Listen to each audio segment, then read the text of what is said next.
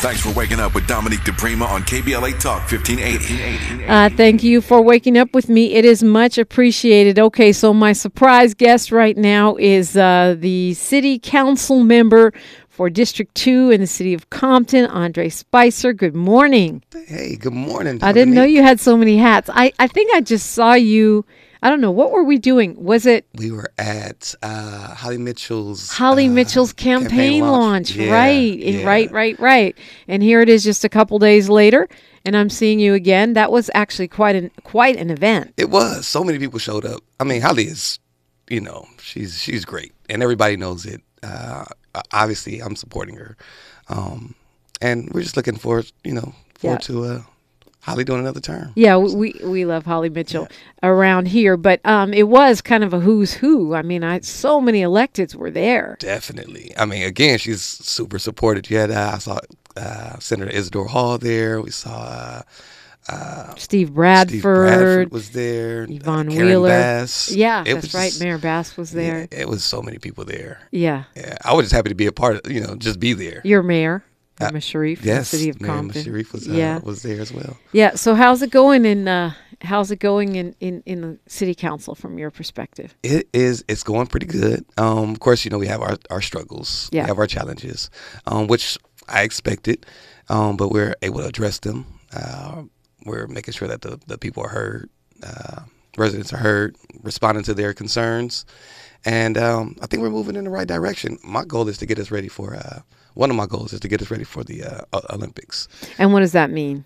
So from my perspective, people come to LA, visitors come to LA all the time, and they want to come to Compton. I have several people that call me, hey man, I'm in Compton, just kind of take me around. And unfortunately, embarrassingly enough, I don't have much to show right now in the city. So I know that the Olympics are coming.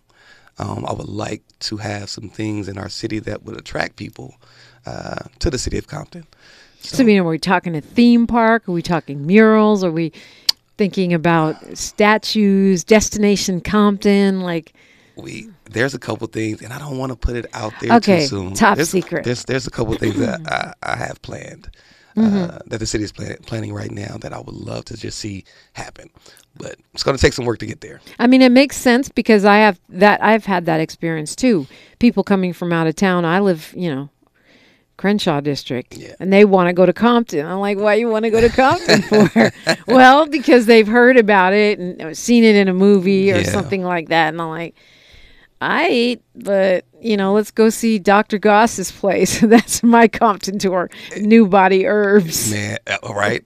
I can dig it. Yeah, and unfortunately, it's not as many things to show in the city that that we can be proud of like that. Mm-hmm. You go to Inglewood, we can go all through Inglewood. Well, Inglewood is having a development boom, right? Right.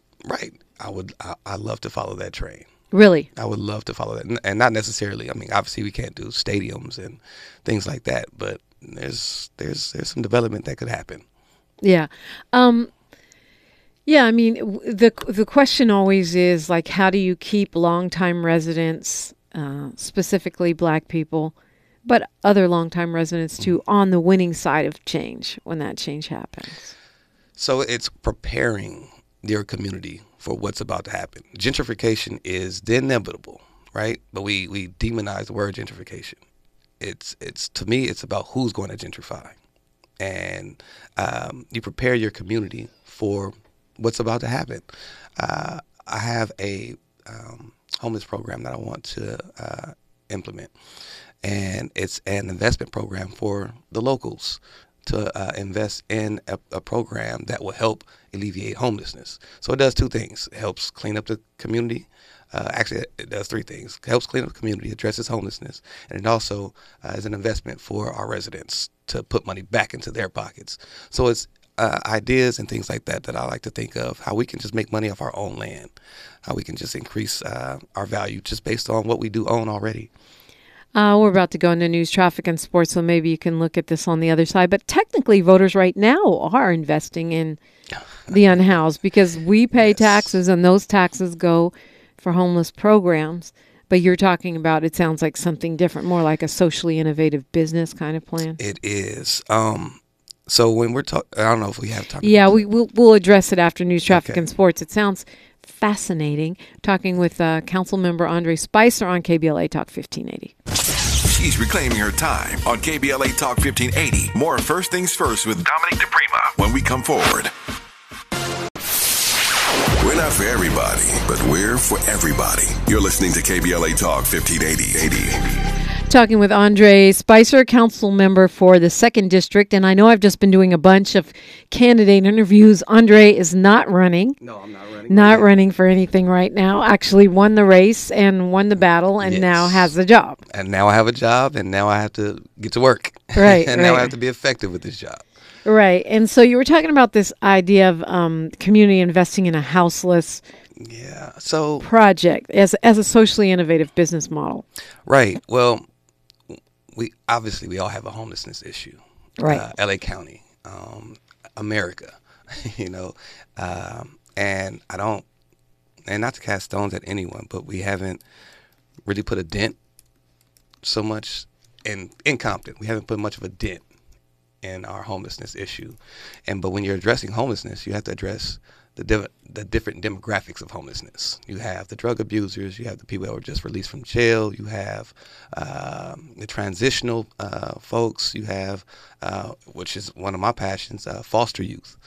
And foster youth is a passion of mine because, you term out of foster care at 18, you've been taken care of by various different families. And in all honesty, us as parents, not many of us prepare our own children to be in the world at the age of 18. So now you've put someone that you were just getting paid to let stay with you. Now you put them out in the world because you no longer get paid to keep them. And they don't have the resources that most of us do have.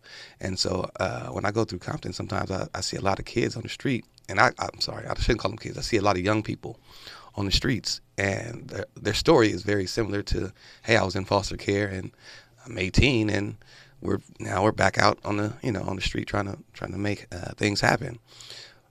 And another reason why that's a huge passion of mine is because, again, these are young people, and if they don't have means, they will make their way to get to those means. So now we're talking about public safety, and if we can address this, it's more of a proactive approach to public safety as opposed to a reactive approach. In a perfect world, we have some land in Compton. Let me go back a little bit. We have no shelters in Compton. And the reason why we don't have any shelters in Compton because everybody wants them, but they don't want them next to them. Nobody wants it in their backyard. So you have to make it you have to entice the people to want to have shelters in their own communities. And so what I was thinking is that we have some land in the city of Compton. If we take this plot of land and we allow the community to invest in this land, and when I say invest in this land, maybe we buy, hypothetically speaking, we buy some boxables. I'm not sure if you're familiar with boxables. They're 20 by 20 foot homes, 9 foot high ceilings. Yeah, I have put them seen together them, in 5-10 minutes. Wow. And they're fire resistant, they're weather resistant. They're perfect for Southern California. I think they've started off at $50,000 a piece. You get your community that wants to invest in something like this. Maybe they all want to invest in a boxable. We all get boxables, right? We put them on this land. We create a program that allows people to stay here. We take care of their shelter. We take care of their food. We take care of everything that they need. But in order to be a part of this program, you have to be a part of our NA classes, our AA classes, our job training, our just roundabout services to prepare them for the future, to help them get job training and different things like that. So they have to be a part of this program. This program is only a 2-year program. So our job is to build you up to go to the next level. And so after, if we getting these boxables financed, let's just say hypothetically speaking, we get $3,500 a month per boxable. We can pay these boxables off in about a year and a half to 2 years. And from that point on, this is considered to be profit for those investors. Now, of course, there's a little more details to it, and there's a little more, a little more intricate than All right, that. the fine print, the permits, this, that, and the other. Of course. So I mean, there's got to be a reason why housing in LA is coming out to be like $500,000 a unit. it's a process, though. So I was thinking of programs like that we can kind of implement in our community, so that the community becomes a partner in the solution, so that if they are actually profiting by it, maybe they would be less resistant to it. Yes, this is a chance. This is a chance for us all to be a part of the solution. A lot of the issues that are brought up by community falls on council to create answers. Right, absolutely. And the truth of the matter is, this is a community. This is all of us. We all play a role. I mean, one of the biggest things I always hear about Compton is the street racing. Oh my gosh. And I know, you guys have put down those little tack things at intersections but I mean, it's in LA too, but we hear about it a lot in Compton. And the reason I think we hear about it a lot in Compton is because people they get bragging rights for coming to Compton doing things like this. They brag about it on their social media. It's a badge of honor to come to a city like Compton and take over the streets. And I recently did an interview. We had a issue on the corner of Santa Fe and El Segundo, where they backed into the bakery. Several people went into the bakery. I got a lot of slack from that, from community, from news outlets, as to what are you guys going to do? And the truth of the matter is, it's absolutely illegal to do donuts. It's absolutely illegal to take over intersections. It's absolutely illegal to damage public property. It's absolutely illegal to back into a bakery and rob a bakery. All these things are illegal. What do you want me to do as a council person? I don't have a badge. I don't have a gun. I don't have a tow truck. Do you think that having a legal place for people to race would make a difference? Absolutely. We always talk about that on this show. Randy from Watts always talks about Terminal Island. People think of other spots and saying that we used to have such a spot. I think that would be a cash cow. I think it's a brilliant idea for someone to just organize and have a place for people to do this. But it doesn't take the excitement of breaking the law. Right. It doesn't take the excitement. I mean, some people may over. Just want to have those bragging rights that you're talking about. Yeah. But it seems like if there was a legal place, maybe it could help to divert some of the drama off the streets. I 100% agree with that. And I think that someone should take advantage of that. And create something. That someone not necessarily being the county, the city, the state. You think it's for a private entrepreneur? I think a private entrepreneur should do that. You are a private entrepreneur. I am. And one of the things you said when you were running for city council is that you would bring that lens to the council. Yes. So one of the things that, it's about economic development in the city. We have a lot of entrepreneurs that comes from the city of Compton. We don't always lay out the red carpet for those people to come back and invest in their community and bring their business to Compton. And that was one of the things that I'm willing, one of the things that I'm changing here in the city of Compton. Is that why we're hearing about Dr. Dre investing, $90,000 or something? What is that all about? So me and Dr. Dre have developed a pretty good relationship, as I am a feature in one of these documentaries that he's producing. And they've been producing it. They've been filming this documentary for about 7 or 8 years now. Wow. And it's called Compton's Finest. Expected to be out sometime next year. However, okay, great. It allowed me to develop this relationship with Dre. I got a chance to interview him at his house. It was a 2-day interview. And after that, he was like, hey, man, take my number. Let's hang out. And it's like, what am I supposed to say to that, right? Right. So, yes is the answer. Yes. Yeah, and exactly. Then we start hanging out. We start talking. I tell him about my plans for the city of Compton. Tell him about my vision for the community, and that I want to run for mayor. And he invested in my candidacy for mayor. That's what the $90,000 was for, was his endorsement and investment in me running for mayor. Which you're not doing right this second. No, I'm not doing it until 2026. I didn't anticipate for that news to come out as soon as it did. That happened back in March, and that news came out. I think about 3 weeks ago. Yeah. So, Well, yeah. I mean, anytime you're dealing with people that TMZ tracks, it may come out. 2026, assuming that the current mayor Emma Sharif would be termed out by then. Well, we don't have terms. In the city of you can be mayor forever. You can be mayor forever. Okay. You can be a mayor as long as they vote for you. And so both of our seats are up. Our terms are up in 2026. So for me, it would be all or nothing. I won't get a chance to. I have to vacate my seat to run for mayor. And so if I win mayor, obviously I'll be the mayor. If I lose, I'm out of a job. You'll be an entrepreneur. I'll be an entrepreneur. Just like you are now. But yeah, that's always a risk. I mean, it's one of the reasons why some people, and myself included, are a little worried about Katie Porter running for Senate. Because if she doesn't win, which it's not looking good right at the moment, then that seat is probably going to go back to a Republican, which is all bad. But we're talking with Andre Spicer, and we're talking about Compton, talking about California, sharing your thoughts. I really appreciate that. When we come forward, if I want to get your thoughts on some of these upcoming races. I know you're working on some stuff for the election ahead. Absolutely. So, which isn't that far ahead. I think the mail-in ballots are landing in about a week. Yes. Yeah, so I want to get your election briefing when we come forward. For sure. Andre Spicer, Dominique DePrima, KBLA Talk 1580. More of First Things First with Dominique DePrima when we come forward.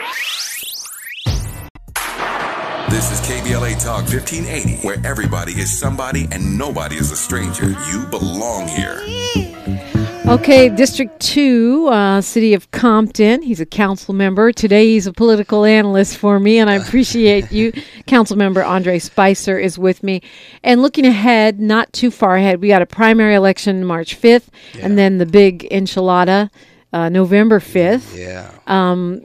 Ballots coming right now. Is there anything in particular you are tracking?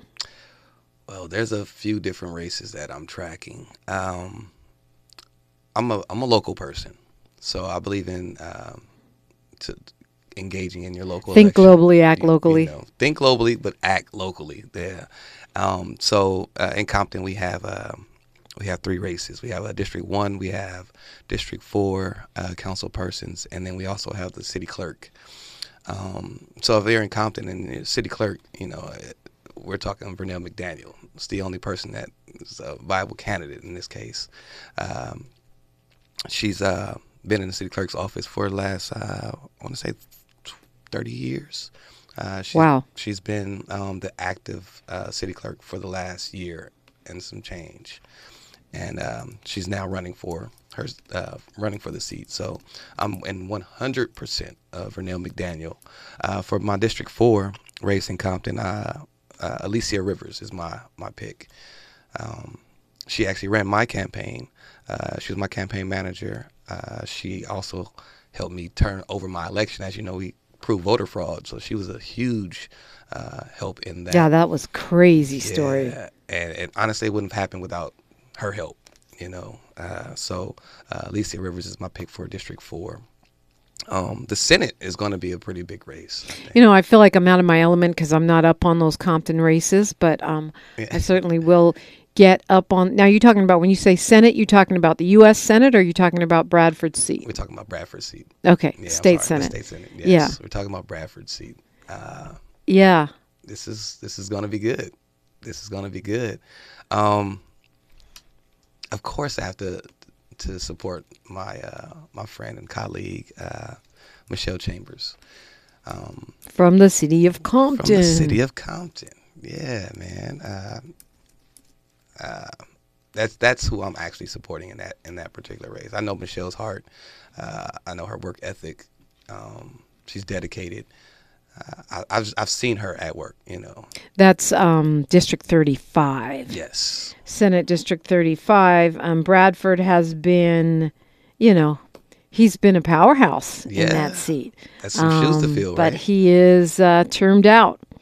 Off the top of my head, I don't remember everybody who's running, but I know there's some formidable folks. Yes, there is. And I've talked with Michelle Chambers many times. She's a smart progressive. Yeah.